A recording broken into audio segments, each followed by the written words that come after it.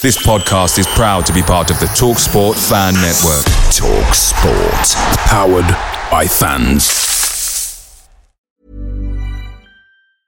Cool fact, a crocodile can't stick out its tongue. Also, you can get health insurance for a month or just under a year in some states. United Healthcare short-term insurance plans, underwritten by Golden Rule Insurance Company, offer flexible, budget-friendly coverage for you. Learn more at uh1.com.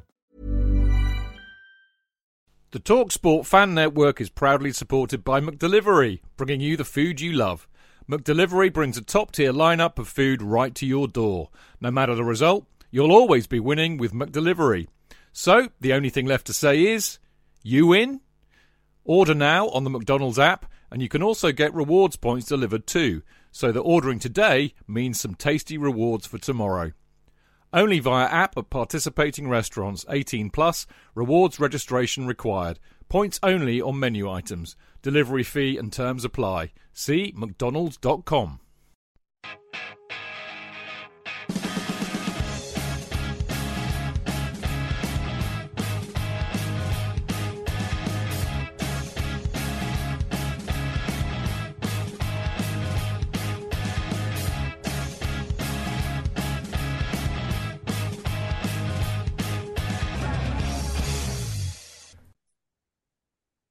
Hello and welcome to Kingsmeadow, the show that has just about got over Sunday's late showing. When City took the lead just 6 minutes into the game, it felt like a repeat of last season's trip to City was on the cards. However, the game was turned on its head when referee Emily Heaslip sent off City captain Alex Greenwood in the 37th minute for taking 26 seconds to take a free kick. Chelsea took control of possession, tried to force the issue, but struggled to really test Kieran Keating in the City goal.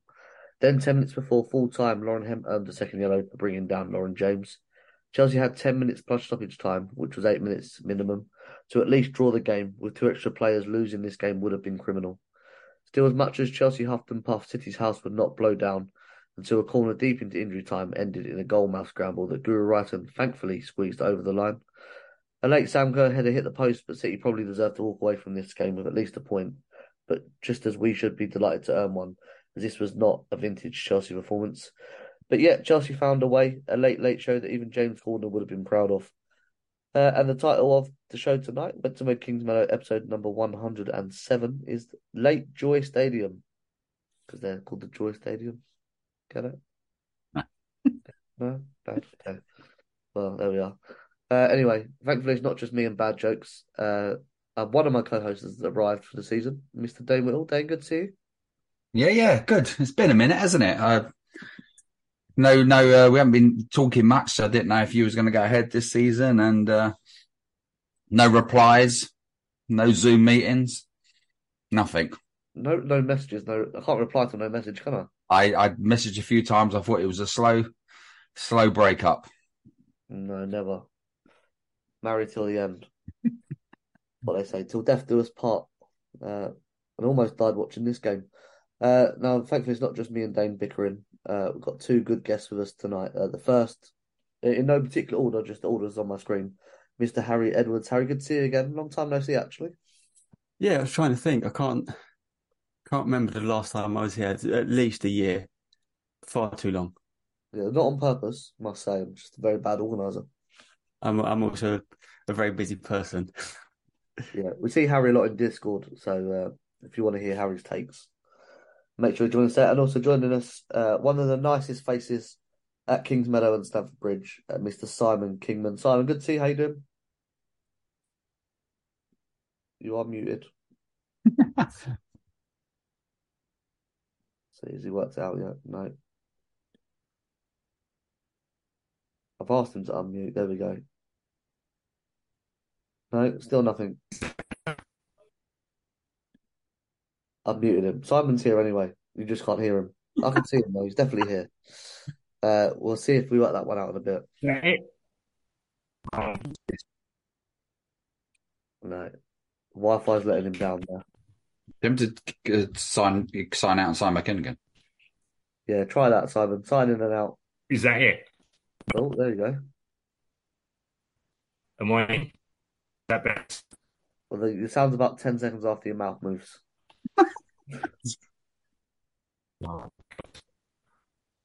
This is What the last time we had the iPad? What can I say? Oh no, yeah. We've got new broadband since then. It's obviously just me, mainly. Yeah, just as bad. Right? I hope you're Yeah, not paying sure. much more for it. Right, we'll see if we can come back to that one. Otherwise, I've got to edit loads out of the show. I can't bothered.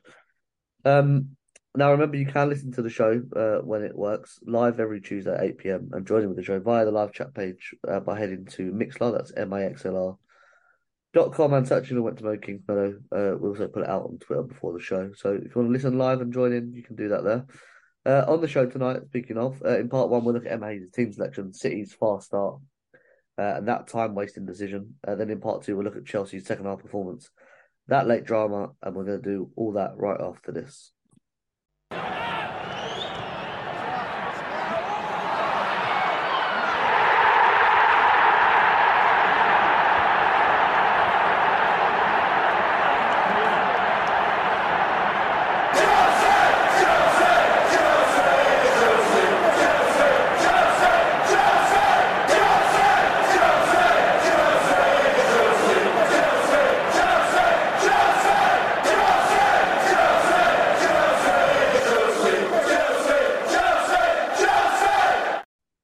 Right, let's get into the action then.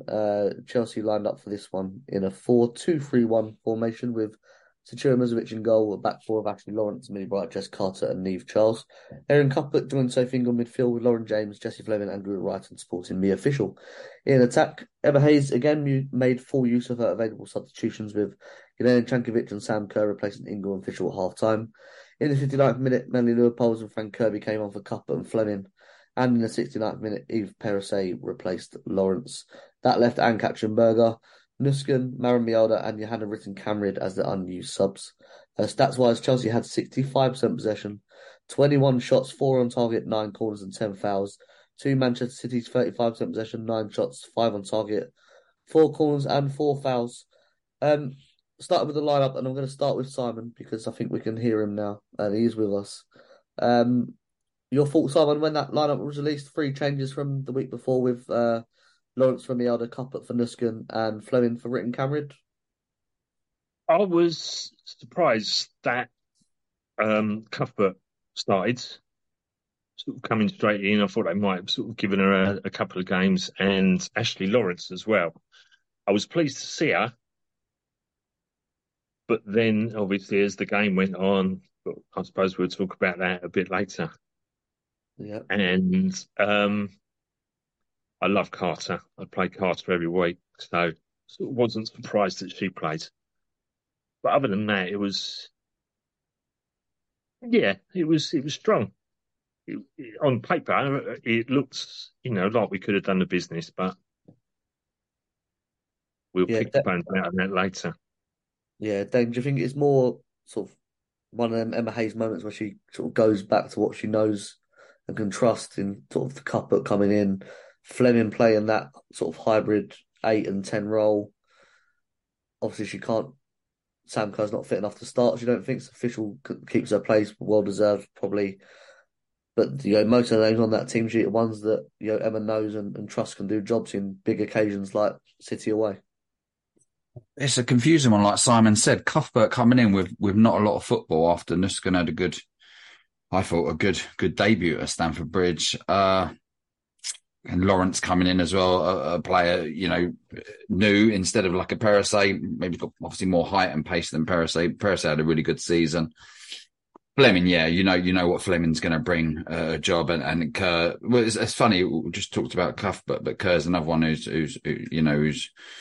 working up a fitness clearly, but she could only make the bench. But it's no coincidence as well that 3 she picked in midfield all got substituted at some point within the game. But we've been doing this podcast now for a while. We try and second judge Emma Hayes' decisions, or we try and guess team, and it's a complete waste of time. Sometimes we will look back, not baffled at decisions, but obviously we completely support it because she knows a hell of a lot more than me and you, and she's clearly one of the best, if not the best, manager in women's football.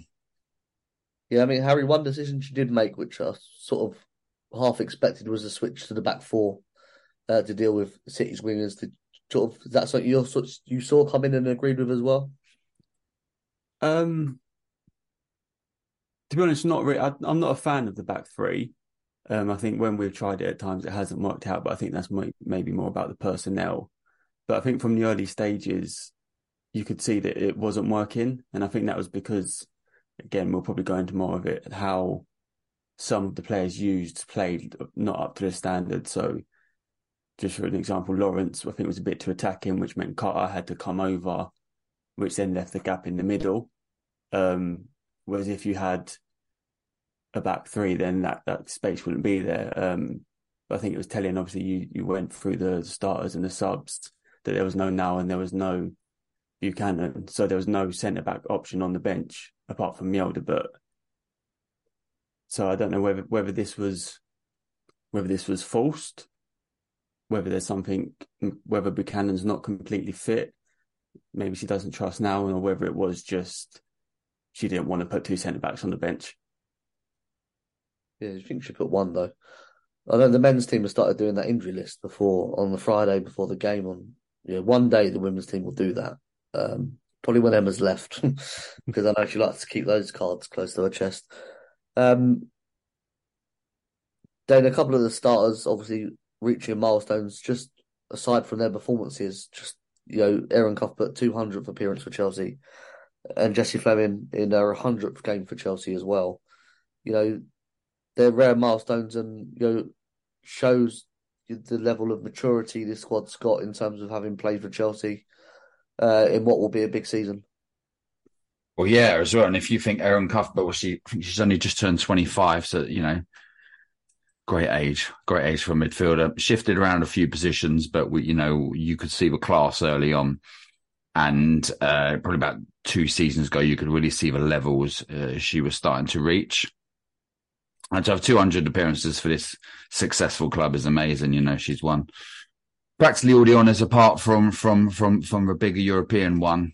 And who says that won't happen? And Jessie Fleming as well. Yeah, another one who's had a good Chelsea career. One of your favourite players. It brings lots of energy, press into games, scans areas well. Sometimes she's a bit unlucky. She can be the odd one out. It took her a while to get going at Chelsea, but a fantastic player. And you need when you're Chelsea, you need a big squad. You're in all the competitions, aren't you? You usually get to the later stages of all the cups. You're in a league title a fight and a race, so you need a big squad. And these two add massively to the midfield. Sundays wasn't great, but listen. Obviously, we'll talk about the performance later and any ramifications, but, a point away at City, I would have taken before. Yeah, I suppose many people as well.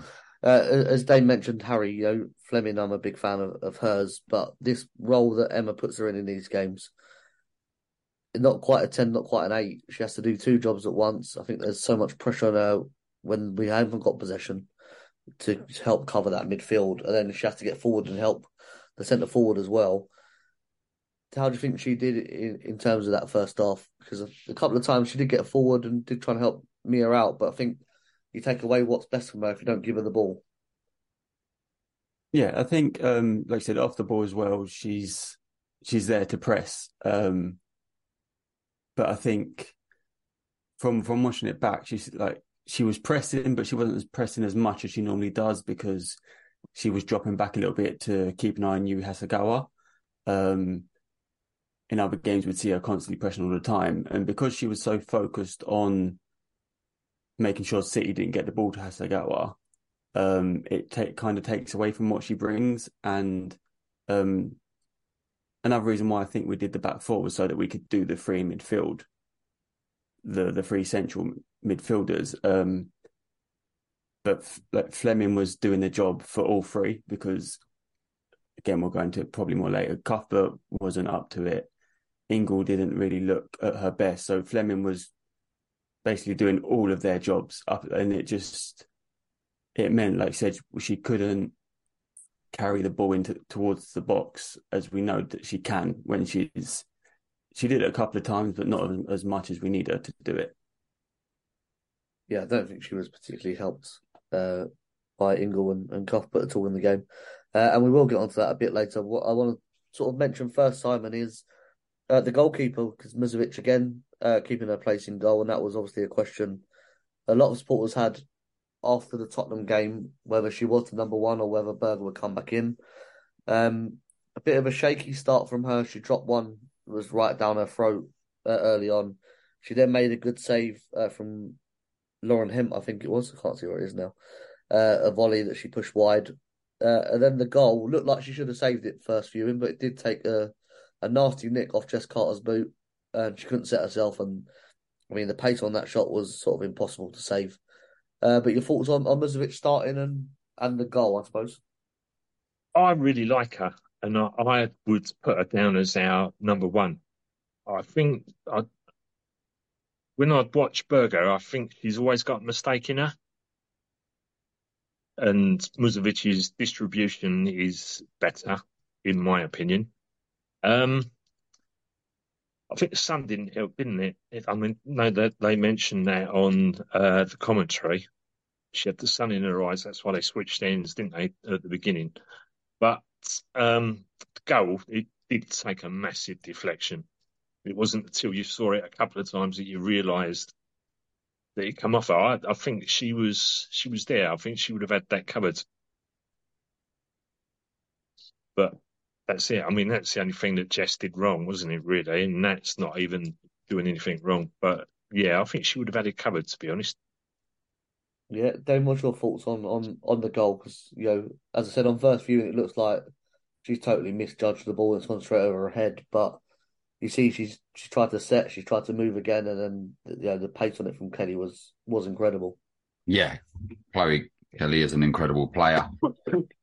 Maybe you could talk about the time she had on the box, the sun in her eyes, absolutely correct. Or it's just a great strike. Lauren James had a similar one, didn't she, in the second half? But hit the crossbar, dipped down and hit the crossbar. Yeah, I think it's harsh to when a goal like that, an outstanding piece of individual display, it's harsh to criticise the keeper. Whether she is going to be, I'm a big fan of Hannah Hampton. Strange decision, her coming here, especially after we'd already signed the goalie. But wow, what selection headache to have. It would have been hard to have put my name on who I expected to start the season. I probably would have said Musovic, contradictingly, but I wouldn't have been surprised if then Berger would have started just going on, as I said about 10 minutes ago, about Emma Hayes and team selections. But yeah, to criticise her for that goal would be, I think, extremely harsh. Yeah, Harry, I'm going to get your thoughts on the goalkeeper as well. But when I played in goal to a poor standard, here we go. When we concede, I always look for the outfield player to blame. So there's a reason they've had a shot, and it's because someone else has made a mistake. And for me, unfortunately, it's from Erin where she doesn't close down Chloe Kelly at all. She leaves it for someone else and then realises, actually, that's my job to go and do that. She's slow to get there again, gives her the space to shoot. I mean, we've spoken about already, no pre-season for Erin that we know of. Injured as well in September, didn't join up with the Scotland squad. Just made her inclusion here all the more baffling, especially given how well Nuskin debuted against Tottenham. And the fact that she brought her off quite early for Erin as well. Emma's probably put that one down as a mistake as well. Yeah, I think Emma's done it a few times in the past where sometimes it works, sometimes it doesn't. She sticks to what she knows. She sticks to her quote unquote favourites, the ones that have got her through things in the past, which I think that would probably be the bigger reason why Erin started, rather than, I don't think Emma's sentimental to give her the 200th game. She hasn't been sentimental like that in the past, so I'd be surprised to see that start now. So I was watching back the game this afternoon between finishing work and this on +2, and even on +2 speed, Erin was slow. Like you could tell that she just wasn't at the level that we know that she can be, and it is fitness. see, hindsight's 2020, but sure, I don't know why Cuthbert started. Like you said, Shokin Nuskin had she had a slow start to the game against Tottenham. But once she found her footing and was getting used to it all, I think she was really good. Why would you not throw her in? I know maybe throw in the deep end against Man City, but she's not going to get used to playing Man City if she's not playing Man City. So I think playing Nuskin, who needs to get used to it, is better than, I think I'm being generous, at 20% Erin Cuthbert. Like, I wouldn't have said, it wasn't even 50. She wasn't anywhere near her full capacity. And I think that's what cost us in the early stages. We had no midfield control, and a fit and firing Erin Cuthbert would have probably snapped Chloe Kelly's legs. Like, she'd have been on her like a hound. Do you want to wade in on the goalkeeper, or are you happy to skip past that? But like you, I play in goal because I'm rubbish everywhere else. I've got longish limbs, and I'm the same. Like, I think I played last Saturday, and I think it's 15 aside, so we're all gonna. It's a chaos, and I think we won 7-6. 4 of the goals let in. Yeah, I could have done better, but also you could have blocked the shots. Was the sun in your eyes?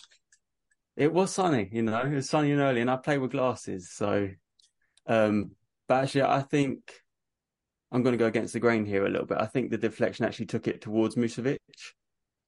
It was going away from her and then took it above her head. Me and you, Dean, obviously we're not going to save that. But I would think that I would want a professional goalkeeper to maybe do a little bit better with it going over her head. I know obviously she was setting herself to die, but she looked a little bit delayed in that when I was watching it this morning on the replay. That's just me being obviously extra harsh, but I'd like to at least get a touch on it, if not be beaten by the power. Yeah, I think I would have tipped over the bar at least. But that's just me. Can't speak for every goalkeeper out there. I think she's been unlucky to let in 2 goals that look bad on TV. Probably not as bad as they look. But we'll see who starts. Would you have started the season with her ending? Based on the World Cup, yeah. I think you had to, because she had those performances. She made a name for herself. AKB, you just winding down the clock with her career, basically, aren't you? And Hannah, I don't think you knew you were signing her till quite late. You didn't want to. You didn't. I think signing Hannah, you just didn't want someone else to get her. No, and you want to have her there. I mean, whether she spends the whole season facing shots in the warm up or not, I don't know. But Everard can't even get in the Brighton team. So how much was she going to challenge Musovic and AKB to start? But Emma's played Musovic for 6 games in a row before, then taking her straight back out and put Berger back in. So that's why I think we'll see Hannah for a little while, and then she will go straight back out again. Yeah.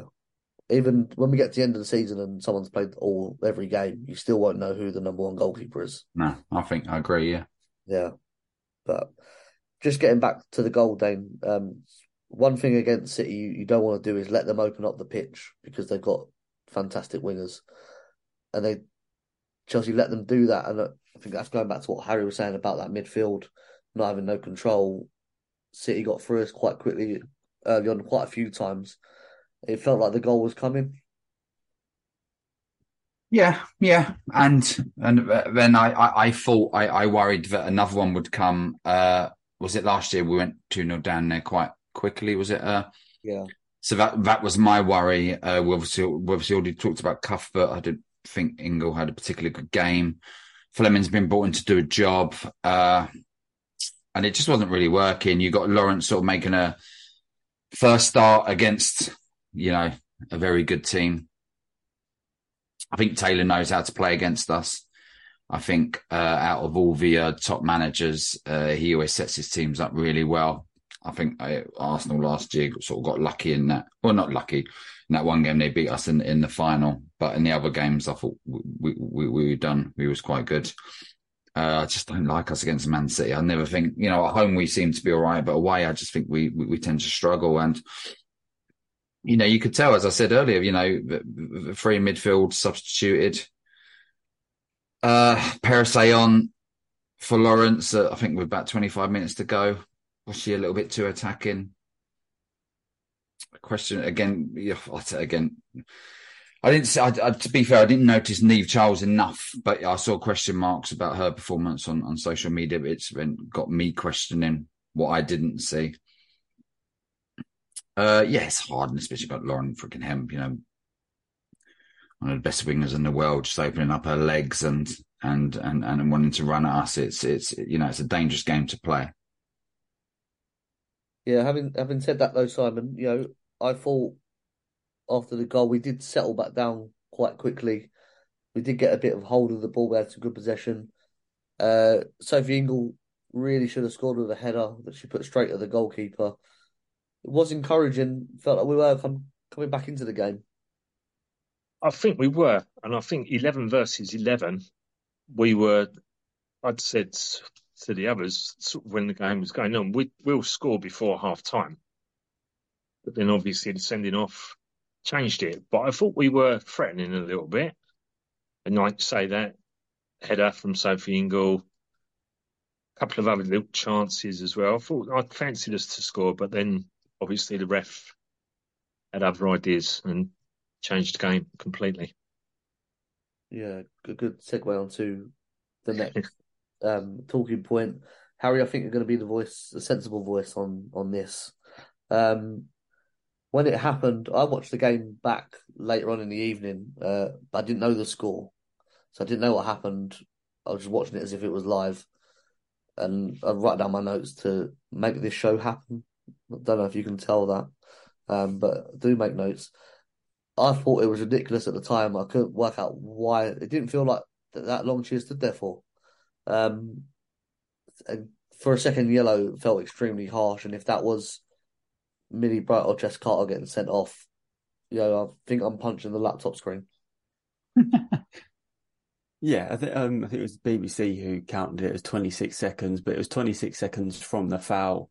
I counted about 16 from when she started trying to take it, which is still a bit long. And she's clearly trying to slow the game down. She's taken the mick a little bit with a fake kick before she actually, and then stands still on the ball. But as a referee, you've got to have the common sense, to give her like the tap of the watch, hurry up, come on. That's a warning. And she's not going to do it anymore.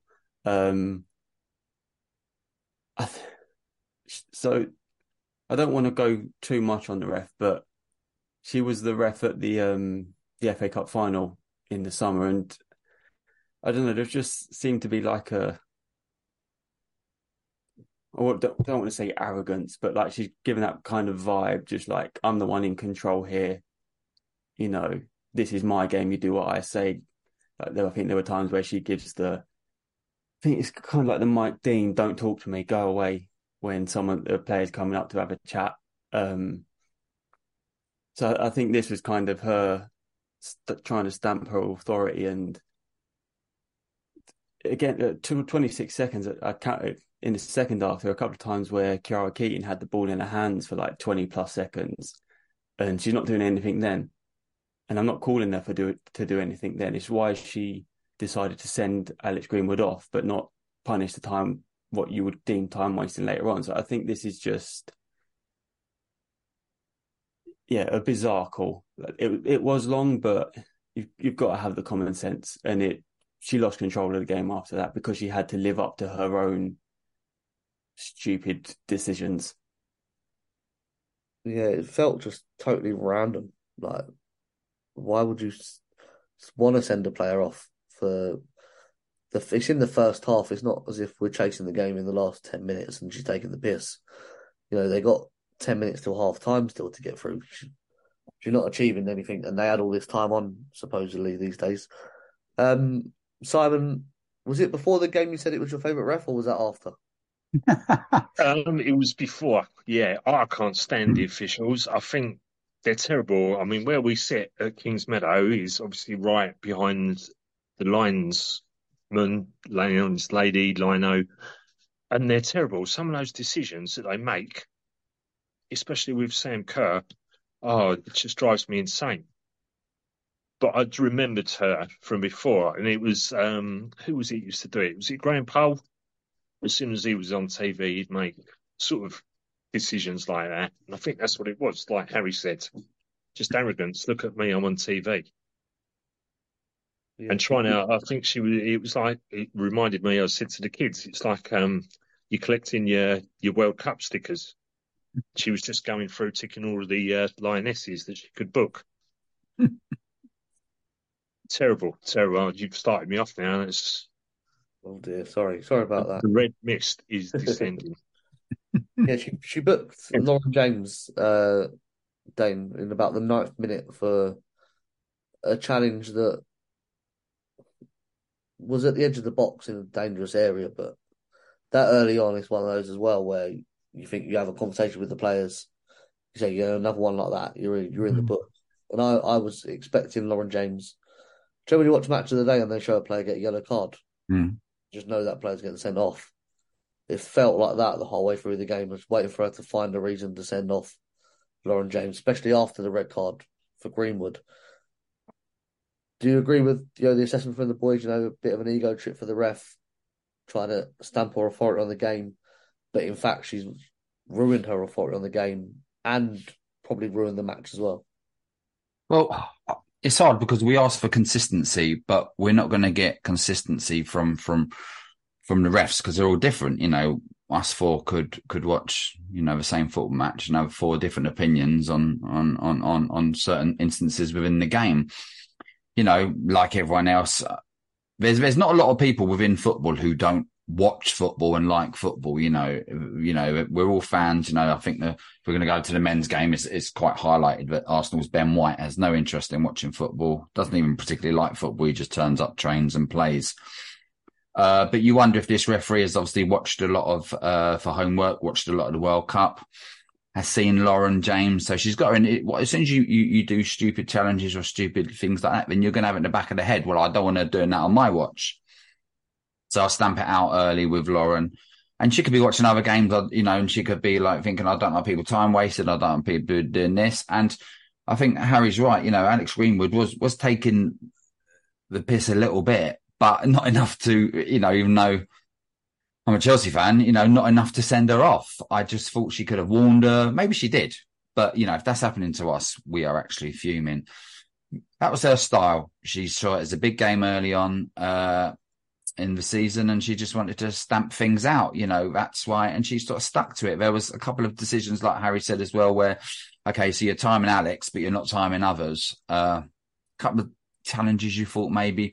But then, if we're going to, I don't know when we're eventually going to talk about Lauren Hemp getting sent off, that was just stupid by her. Do you know what I mean? It was, you don't do that. You don't pull someone back if you're on a yellow card. So I don't think she gave the referee much choice. It's, we talk about them too much. We talked about a lot in detail last season about possibly, the training, the extra help they could get. Clearly not getting it. Yeah, I mean, last week we had the goal not given Harry across the line. Luckily we scored straight after, so it didn't matter. Yeah, but you can go to any match, you'll find instances where officials are letting the game down. And I know it happens in men's football with all the investment and all the VAR they've got. They can't get it right either. But it does feel like a bit of an own goal not to have full-time professional referees refereeing a full-time professional game.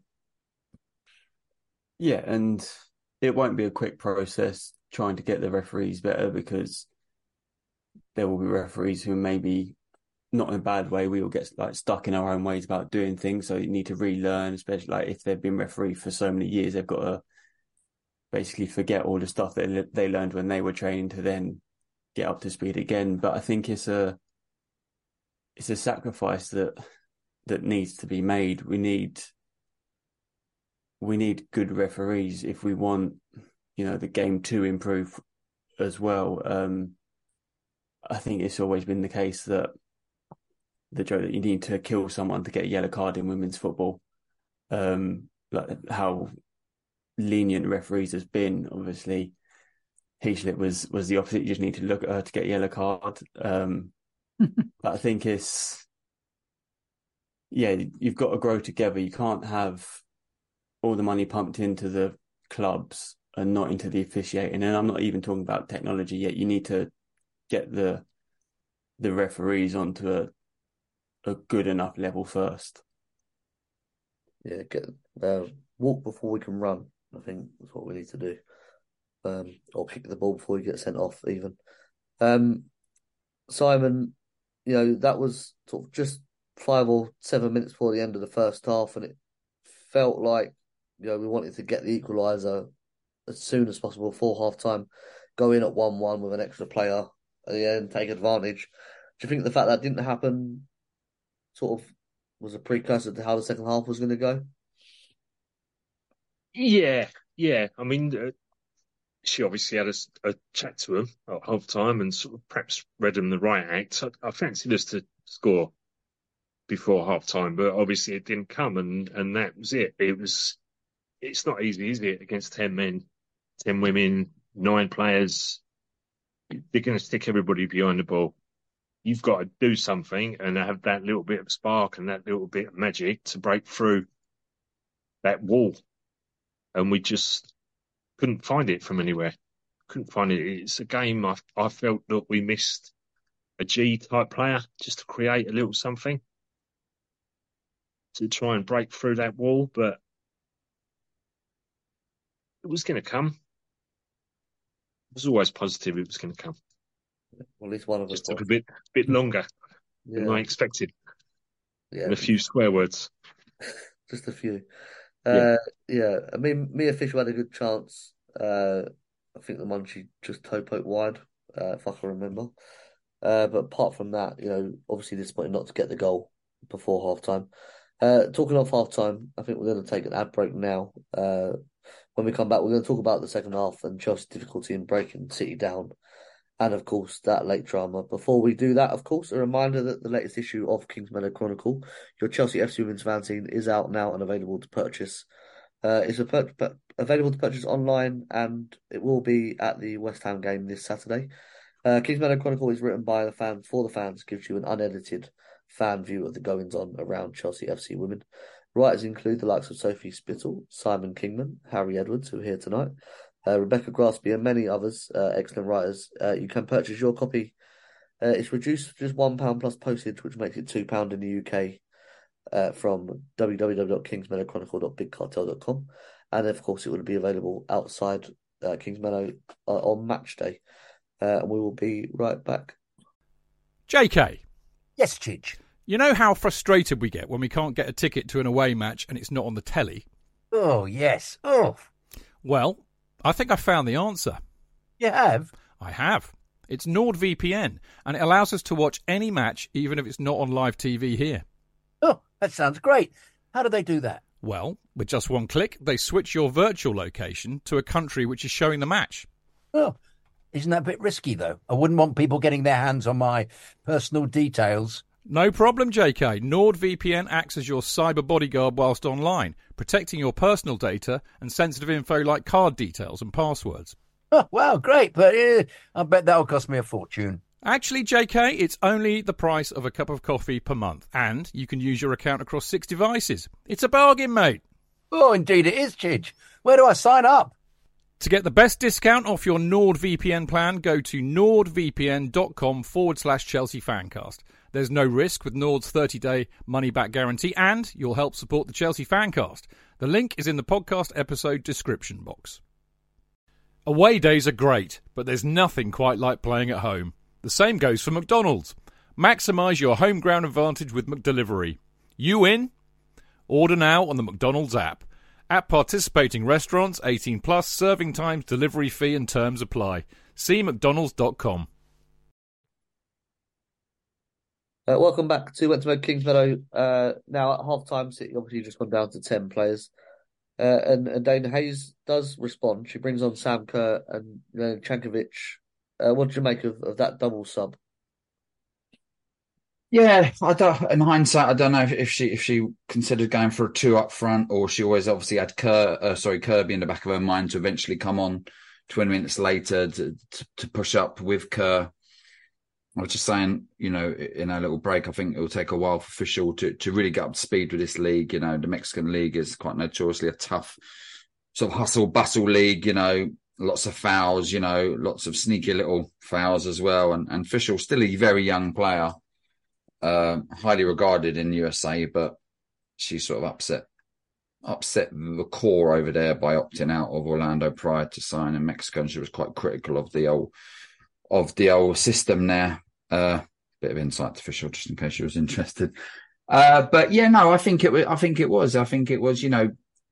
Jankovic can be that sort of G player. As sometimes I think Simon was saying we was missing that sort of player, and you think with playing against 10 men, bringing on the best striker in the league, and Jankovic who can do those little bits and get in those dangerous areas and those dangerous pockets and open things up. I think it was very, very smart substitutions.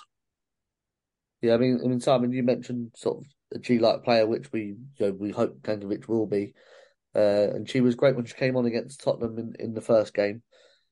But in this one, although she got on the ball, I felt that she was far too deep to sort of influence where we wanted her to. Yeah. She needed to be sort of slightly further forward. She's just a fantastic player with that left foot. It's like a wand. That cross she put in for Sam Kerr against Arsenal last season, I think that changed the title for us really, and won it for us. Fantastic player, but needed her more on the ball and just threading those little passes through. It was disappointing. I think Royton as well. I know we'll probably speak about her later on, but she was really, really quiet as well up until the goal. Her name wasn't being mentioned at all. Yeah, we'll get on to that because that's after the hour subs. But Harry, what I would have maybe liked to have seen just for the heck of it was Fischl and Kerr together. Because we did go to a 4-4-2 and it was Lauren playing sort of as that second striker to Sam. And I know LJ is great centrally, maybe not that high up the pitch. And given we had an extra player, maybe you could take that sort of gamble and have your two strikers on for 10, 15 minutes and just see what happens. Yeah, if you're honest, watching the Tottenham game last week, like you can see Fischl is a player that's going to thrive with a strike partner. I think I said that she's not trying to replace Kerr. She's trying to replace Wrighton with the assists. She was always looking to play the ball on to someone rather than take it herself. So I was hoping to see her and Kerr together at some point. But I think after the game, Emma said that Fischl was carrying a little knock or something. So that probably explained why she came off at half time and Kerr came on so early. Because I don't think the plan was for Kerr to come at half time no matter what. And to be honest, we ended up basically playing with 10 players because they were trying to play to Kerr's strengths, but Kerr couldn't play to her own strengths. She didn't have the spring in her step to break the offside lines, especially against a team so deep. She wasn't winning the aerial battles because it wasn't fully fit Sam Kerr. I think Hayes maybe paid the price in putting Sam on the bench when she wasn't fully fit, risking that we might have needed her. Would Aggie Beaver-Jones have been a different option if she was on the bench? I know she's not suspended anymore. She was suspended last week. That's why she missed. That's why she wasn't involved at all then. But yeah, I think, again, this is Hayes knowing that she's relied on Kerr in the past, keep her on the bench just in case, and I think it backfired. Yeah, I suppose as you're saying, she's always going to roll that dice when she's got the option to do that. Because Sam Kerr can, and she almost did at the end, of course, produce something out of what was literally nothing. Simon, I wrote in my notes, it felt like we were trying to force it. And I know Harry mentioned we were trying to play to Sam's strengths, but it just felt like we were trying too hard to get the ball sort of in the box and get the players around it. Yeah, there were some moments and you thought there was people on the edge of the area. Just take a shot. trying to get it in the area all the time, and it was sort of bypassing those people coming out. A little shot, a deflection, it's going to come off somebody, especially with that many people in the box. It was frustrating. I mean, I know Lauren had that shot, didn't she? And it came off the bar. And it was a few, wasn't there? We come a couple of posts and Sam Kerr, Millie Bright, just those small little margins sometimes, isn't it, in games? But just not enough shots being taken. Still trying to play the old tap, tap, boom football. She wasn't really tested, the goalkeeper, either, was she? For a 19-year-old, I know she was playing and she played a couple of games, but you'd expect a few shots to test her as well throughout the game. Yeah, well, the stats surprised me, actually. 21 shots in total, only 4 on target. Was it? Yeah, which it seems lots more than I remember. Yeah, that's right. And I know she got player of the match on BBC, Keaton, but I wouldn't say she made that many remarkable stops. The one before the goal, maybe, that was it. I mean, Dane, at the hour mark, when you're making a double sub, chasing the game, it always sort of speaks of desperation to me. Lloyd Poles and Kirby on for Cuthbert and Fleming. Didn't do a lot for me. I don't know how that changed the game at all. You know, took off one midfielder that couldn't run because she was unfit with another. Who couldn't run as well, you're saying? Well, she's not as fit as she used to be, is she? Melanie. The box midfielder. I don't think we see that anymore. And Kirby, she's some way off as well, I think. I don't know if she'll get back to where she was. But what happened was everyone was inside the width of the penalty box. And that was so frustrating for me when you've got extra players. You know, you've got to spread that pitch and, you know, get someone on the touchline. Do you think is that a fitness thing, or that was the tactics to try and get the ball to Kerr in the box, pick up the second ball around it? So what you're saying is there was a terrible imbalance in the team. Start off with 11 and a terrible imbalance on the subs.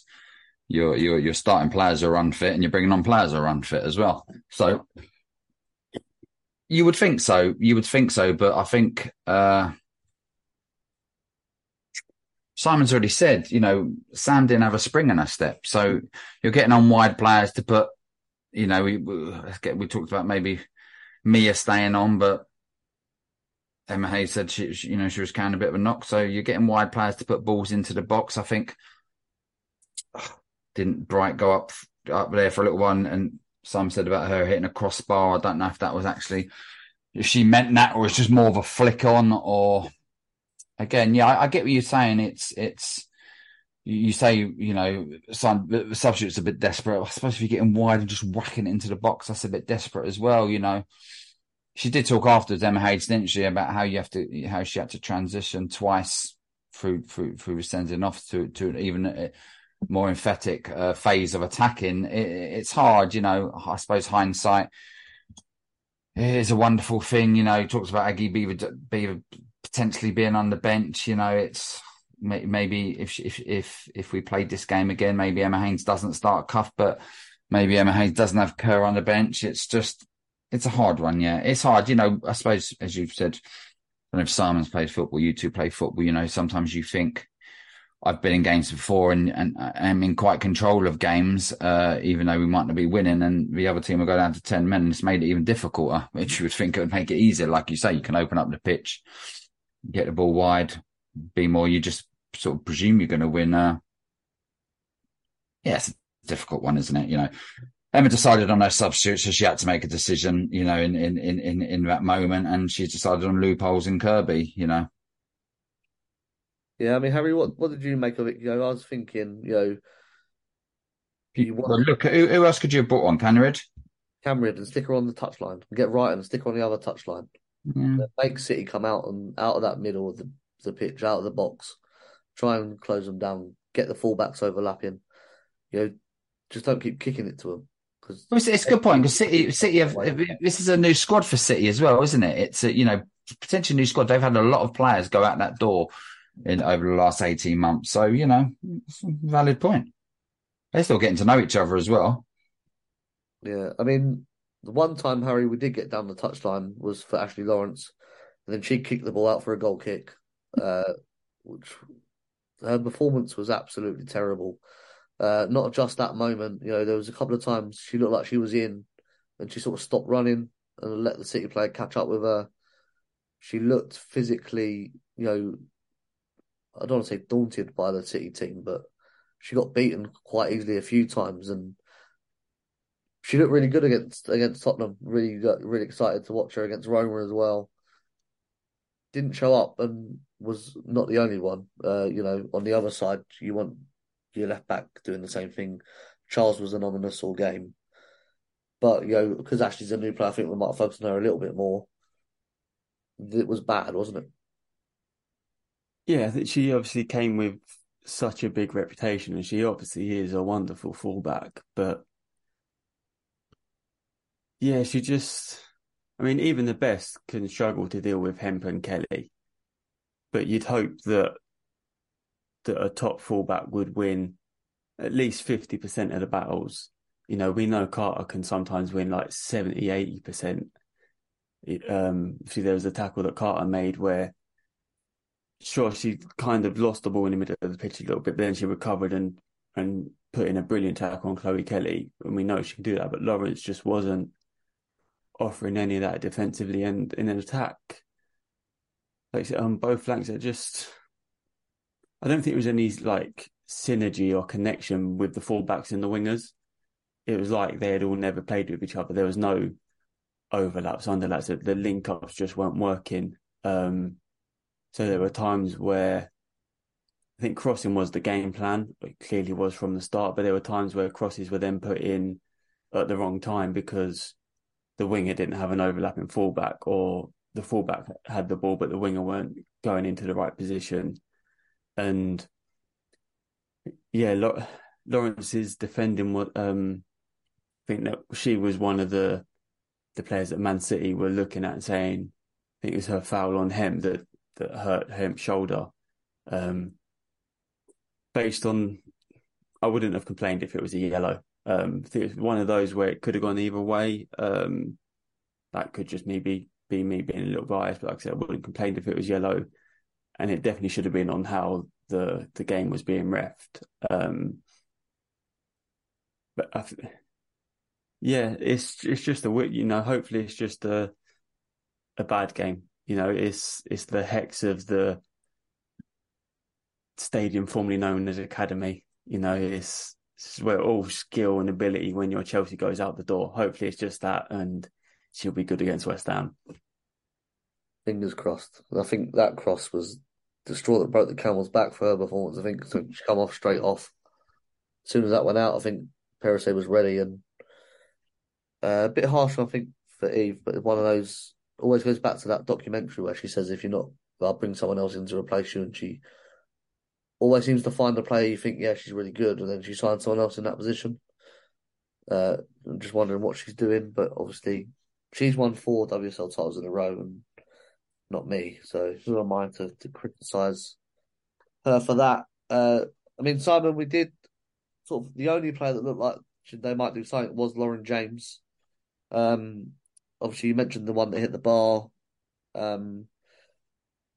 Just when that hit the bar, though, you sort of thinking, this isn't going to be our day, is it? We're just not going to score today. No. She just makes the game look easy, Lauren James. She defied opinion in the Kingman house. There's a couple of people that are not too sure on her and don't like her showboating, and they even call her lazy at times. But I'm always fighting her corner. I think she's fantastic. And she could have been the one that sort of put those little passes through and the shot. It's just magic. It was a bit where she dummied someone and then sort of looked as though she was on skis as well. And a couple of little bits of skill that she did she's phenomenal. But you need more people around there, don't you, as well, to create stuff and get on the end of things. David Beckham just did an interview speaking about Messi in Miami. One of the young kids in Miami said, "Oh, what's the best advice Messi's give you?" And he said to walk more because you see more of the game. Yeah, that's right. Yeah, it's true, isn't it? It's Those true. that think Lauren's lazy need to be Yeah, talking from yeah, Messi. that's another. I'll tell him that in a minute. Yeah, so I'm not having I that. think the other point you made as well about JRK as well, I think that was her sort of game. They put her on a bit earlier and just use her speed. She gives us something that nobody else does in that team, and pace and skill and the crossing. So we could have done with her, a bit earlier. Well, she played her as a wing back last week, and then you're like, one game where she can Yeah, play as a winger, yeah. don't bring her Why? on. Yeah. There you go. hmm And speaking of the Lawrence, Dane, it was Lauren James that got Lauren Hemp sent off, so to speak. Um, Harry mentioned the foul from Lawrence, which hurt her shoulder. Thinking she would have gone off, she couldn't actually move her arm, which is why she then fouled Lauren James to get a second yellow. No complaints about that, I suppose, from either team. Really, that was the right call, wasn't it? Yeah, it was stupid, wasn't it? Looking over it again. Yeah, it's I know in that moment you think you're being sneaky, but she had a few little drag backs, didn't she? She had her arm literally under her armpit and was pulling her back right in front of the referee. Yeah, it was from an experienced international player. That was very stupid. You're already down to 10 women. Sorry, you've already got 10 players on the field. Chelsea are huffing and puffing, even though after she gets sent off, they actually nearly got the other end and score. It's a bit of an immature decision then in the moment. I've done, again, I'm never comparing myself to professional football, but in that moment, you just do, I've done stupid things as well, and you think, why did I do that? On a yellow card, you just pull someone back and you think, why the hell did I freaking do that? But they should know better, they live it, day in, day out, they train most days, so you would think she would know better. But yeah, it's sort of stupid instincts are. Yeah, they would have kept her up probably on Sunday night. Yeah, I think the first yellow was that for dissent. Yeah, she was moaning about something because she saw her put her arms up, didn't you, and like try and remonstrate, didn't you? And so she probably can't blame the ref for being sent off because only one yellow was herself. Harry, that gives us 10 minutes plus stoppage time, which was 8, I think, so 18 in total, with 2 extra players. For me, you couldn't tell we did have 2 extra players on the pitch. What I wrote down in my notes was, if I can find it again now, no overloads, no quick switches, long balls into the box, not doing anything. Fair summary of how we approach that? Yeah, I think sometimes, don't want to criticise Emma too much, but it's plan A or bust. Sometimes I think she can struggle to adapt in certain times. Maybe this wasn't her. Maybe this was just the players sticking with their minute 1 instructions of crossing and deciding, we'll keep doing that. Again, like I said earlier, trying to play to Sam Kerr's strengths, but Sam Kerr wasn't available, and instead they were just, it seemed like our tactics in the end were just to kick the ball in the air to the teenager in the green. I think one of the reasons like you said, she got player of the match, she didn't make too many saves, is because of all the crosses she was catching. Like, she was pretty much every cross, and Brighton especially was poor by her standards of crossing. I think pretty much all of her crosses just went straight to the keeper. There was no pressure. It was just bemusing to watch. Obviously, as we all know, we do score, but I thought it was going to be one of those games where we could have played for another 2 hours against 9 players and just not found it. It wasn't our day, and it wasn't down to luck. It was down to the way we were playing. Yeah, I was getting more and more frustrated every long ball that went into the keeper's arms. And because obviously the game had finished about 6 hours ago when I was watching it, I was so close to just going on to BBC Sport and seeing whether I should bother watching the rest of this game out or not. And then, Simon, we get a corner in the 95th minute. And Alana Kennedy, who was sort of a rock for City all game, goes down with cramp. And unusually, the referee calls the physio on, which they don't normally do for cramp. They normally let the players sort of push it out themselves. But it meant that she went off the pitch. And, as Harry's already spoiled the ending for everyone, Chelsea score. It was hard. I went mad. I'd been in the kitchen for sort of the previous 5 minutes because I just couldn't take it anymore. And put the kettle on, made the tea, put the tea down, and we scored. And I just went mad. It was. I know I keep saying it, but it was coming. It's not easy against 9 players. We scored. We got a point. What are we? 1 point ahead of the total we had last season after 2 games. The players coming back, players not fit, second game. I've been reading sort of quite a bit about people not being happy about the performance. It wasn't great, but we got the point. So that's all that matters. Yeah, I mean, as Simon mentioned, Dane, all those frustrations, you feel watching it. When you score a late goal, there is nothing better, is there? Yeah, lots of different emotions. Like Harry, I didn't think it was going to come. I thought we could be there for another couple of games and a couple of days. We wouldn't score. And also, like Simon said, it's at the end of the day, it's the beginning of the season. It's a tough place to go. Second game of the season away. We've already mentioned players not fit starting, players not fit coming on.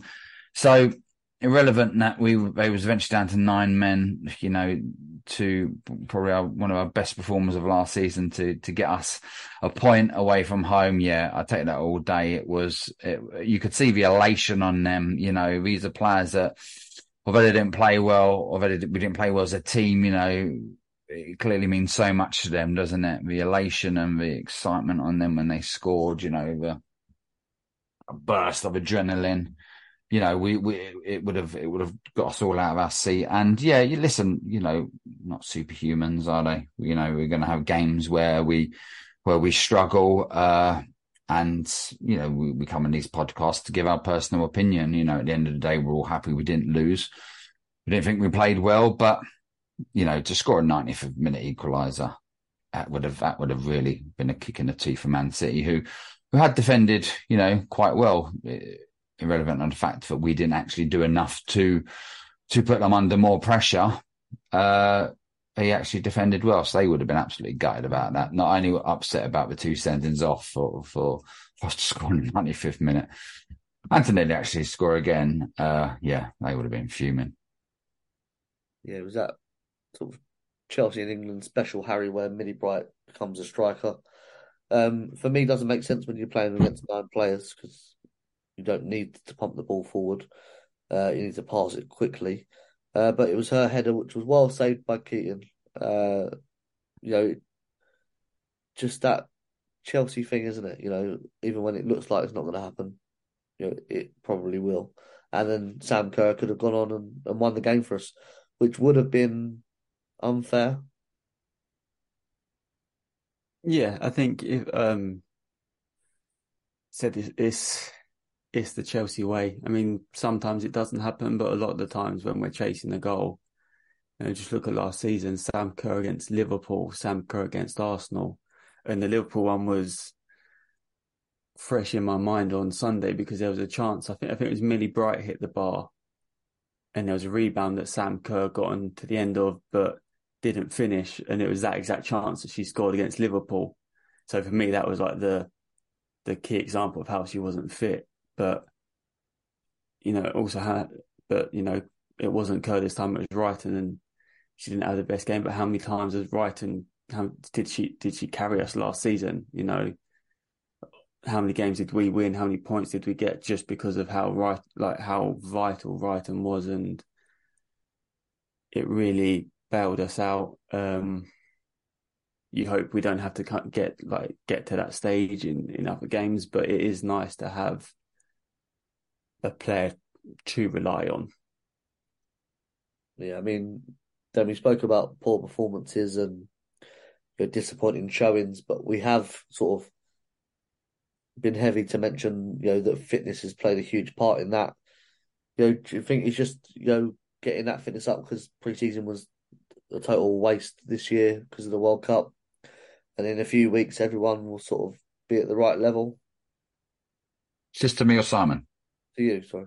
Oh, yeah, well, absolutely. As I've probably said 3 or 4 times, unfit players starting, unfit players coming on, but the only way they're going to get fit is by actually playing games, they're not just going to miraculously be fit by keep on training. It takes training and it takes, the more minutes under their belt in these games, a couple of cup games, a couple of maybe lesser opposition will really help us. And if you think as well, the players we've still got to come in, like Katerina, potentially Buchanan, I don't know what's up with her. There's nothing to be so optimistic about this season.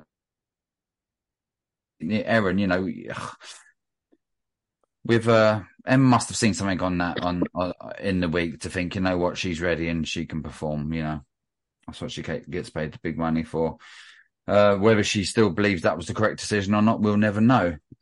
We give our opinion. She's got her opinion. And as you rightly say, that's why they won the league so many times in a row. And you, Dean, haven't managed anyone to any league titles. So yeah, games, minutes under belts, and it would be, be interesting to see, the form, who's the early favourites, who's getting in that team come like 3, 4, 5 games time. Oh, I think Man United just conceded. Oh yeah, I was just literally checking that about 2 minutes ago. It was 0-0, wasn't it? Discord, loads of messages from Discord just come through, like loads of yeses. So I know that means that something bad's happened to Man United. Yeah, they have. Yeah, Chawinga has scored for PSG. Lovely stuff. So Simon, when we Chelsea play, I do a player of the match poll, and then we get our player of the match. But for this game, I couldn't think of 4 players to put in the poll because I don't think there was 4 players that played well. No. One player that sort of stands out to me, and I know you're a huge fan of her, was Jess Carter, and one moment in particular stood out, and that was that 1v1 she had with Chloe Kelly, where she looked like she had lost out, managed to get back and won the ball. Yeah. And I think that moment encapsulates how much she's improved in the last 2 to 3 seasons and the level she's at now, where she's the starting centre-back for England and Chelsea alongside the captain, Millie Bright.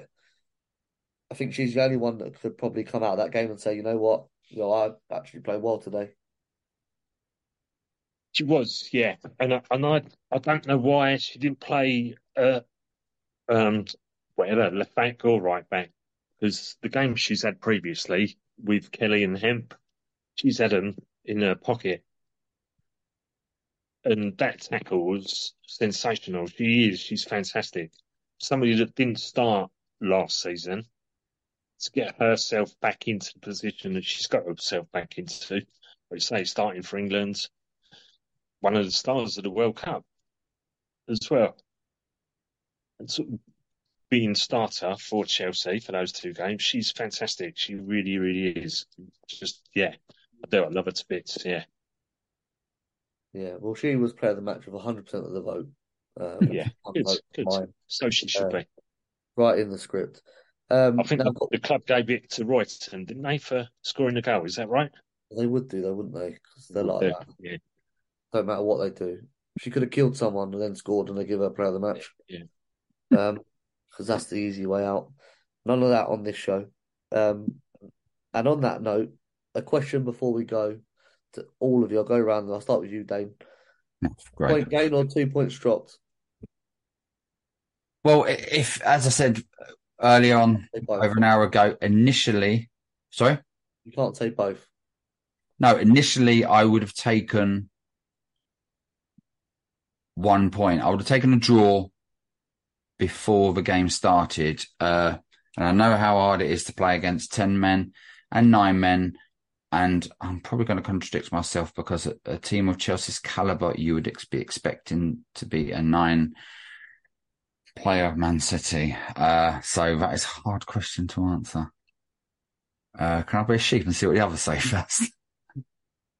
I'll let you off. I think no. Okay, no. I think no. I'm going to say what I initially wanted. I wanted a draw there. I think it was a chance missed. Yes. So it's a bit of a contradiction, but then it would be, I'd be completely forgetting what I wanted at the beginning of the game. So I've got to forget that and just say, yeah, I'd been happy with a draw as long as we didn't lose up there. Yeah, so a point gain for Dane. Harry, a point gain? Or it's a point more than last season there, remember? So. Yeah, that's exactly what I was going to say. I know Emma said after the game that it was a bit of both, a point gained and 2 dropped, but I think based on the loss last season, how poor we are away to Man City, the fact that we had lost, I think, our last 2 first away games of the season, we haven't won in our last 6. I'm saying this off the top of my head, even though I know I've written it down somewhere. I just can't put up to get up at the minute. So I've got another stat loaded. Based on the context of the game, forget if you look at it on paper. Paper alone, you might just say 2 points dropped, but the context of the match is definitely a point gained, especially when I tweeted this at halftime. I've got a couple of, shut up. It's now 41 times we've been behind at halftime under Emma Hayes, and this was just the 13th time we haven't lost. So great stat. 28 defeats. I spent my half time looking up that stat and researching it. So got to take that as a positive. It's weren't the 29th defeat. We got to take it. Simon, what side of the fence you on? Yeah, I agree. Yeah, point gains. I said when we go to Man United in the last game of the season and we've won the league by a point, we'll look back on that game and Terry Royton and the referee on our shoulders. So, yeah, point gained. I still think we were shit and we lost 2 points. Sorry about that. You like being controversial. That's your problem. No, you got over an hour with an extra player and. Oh no, I get it. I was very close to saying 2 points dropped, but as you got to say, I'm glad. I just hope we don't have to play there again this season, whether it be obviously in the cup or something. I'm just glad to get that game over and done with away so early on and not to lose. We're a better team though. I think we go there with the mentality that it's going to be so tough. I think we're better squad, better team. Yeah, I get it. It is frustrating sometimes watching, even though we shouldn't. They've given us so much joy over the last for quite a few seasons. Not just the last few seasons. It can be quite frustrating, which makes us sound a little bit spoiled. But yeah, we didn't lose. I'll say that then. Let's end it on a positive note. And there's one more point than last season. There we go. Sadly, that is all we've got time for this week. Huge thank you to the panel tonight. Dane, good to see you, even though you're yawning. Bit rude, but good to see you again. Yeah, it was nice. I thought we was going to be back in it last week, but you pimped me out to the Chelsea Fancast men's because they were struggling. So I've nice to make this season's debut today. Yeah, with Harry and Simon, and I suppose it is nice to see you again. Yeah, thank you. Checks in the post. Harry, good to see you again. Hopefully not too long before you come back on with the stats. Yeah, I'd like to caveat at the start. I said I'm a busy man. I'm not. That's not being arrogant. I just have a job. I work evenings. When you work in football, Champions League on, you work evenings. That's what I meant by busy. Just want to caveat. You should work for Arsenal because they don't have any Champions League evenings. All free every Tuesday and Wednesday. Simon, it's always a pleasure to see you, Simon, whether at the games or on Zoom. And I'll sorry about the early mix-up, and look forward to it Saturday evening. Good, finished work, straight down.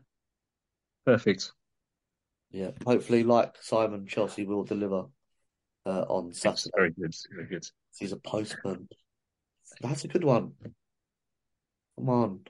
Give me nothing. Now, remember, you can follow the show on Twitter at Mo Kingsmeadow, Instagram at Went to Mo Kingsmeadow. I'm on Twitter at DMears, Dane is at DWit9, Simon is at Kingman Simon, and Harry is at Harry Edwards 16.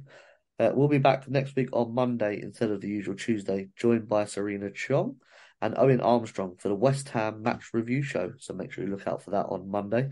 And if you love what we do and want to support the show, you can sign up to become a Patreon season ticket holder for £5 a month. And that helps the show continue producing the content that you love. In return, you get a PDF copy of Kingsmeadow Chronicle, and you get the podcast before anyone else when I put it on there. And a sticker as well, apparently. I haven't got a sticker. I haven't got one either. It's my Patreon. But yeah, apparently you can get a sticker. There you go. You can go to patreon.com/Wentamo Kingsmeadow for that. Thanks for listening, and until next time from Kingsmeadow to Wembley, keep the blue flag flying.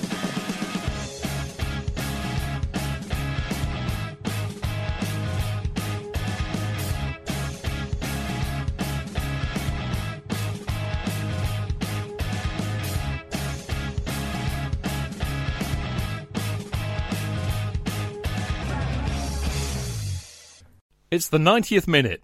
All your mates around. You've got your McNuggets share boxes ready to go. Your mates already got booked for double dipping, and you steal the last nugget, snatching all 3 points. Perfect. Order McDelivery now on the McDonald's app. You in? At participating restaurants, 18 plus, serving times, delivery fee and terms apply. See mcdonalds.com.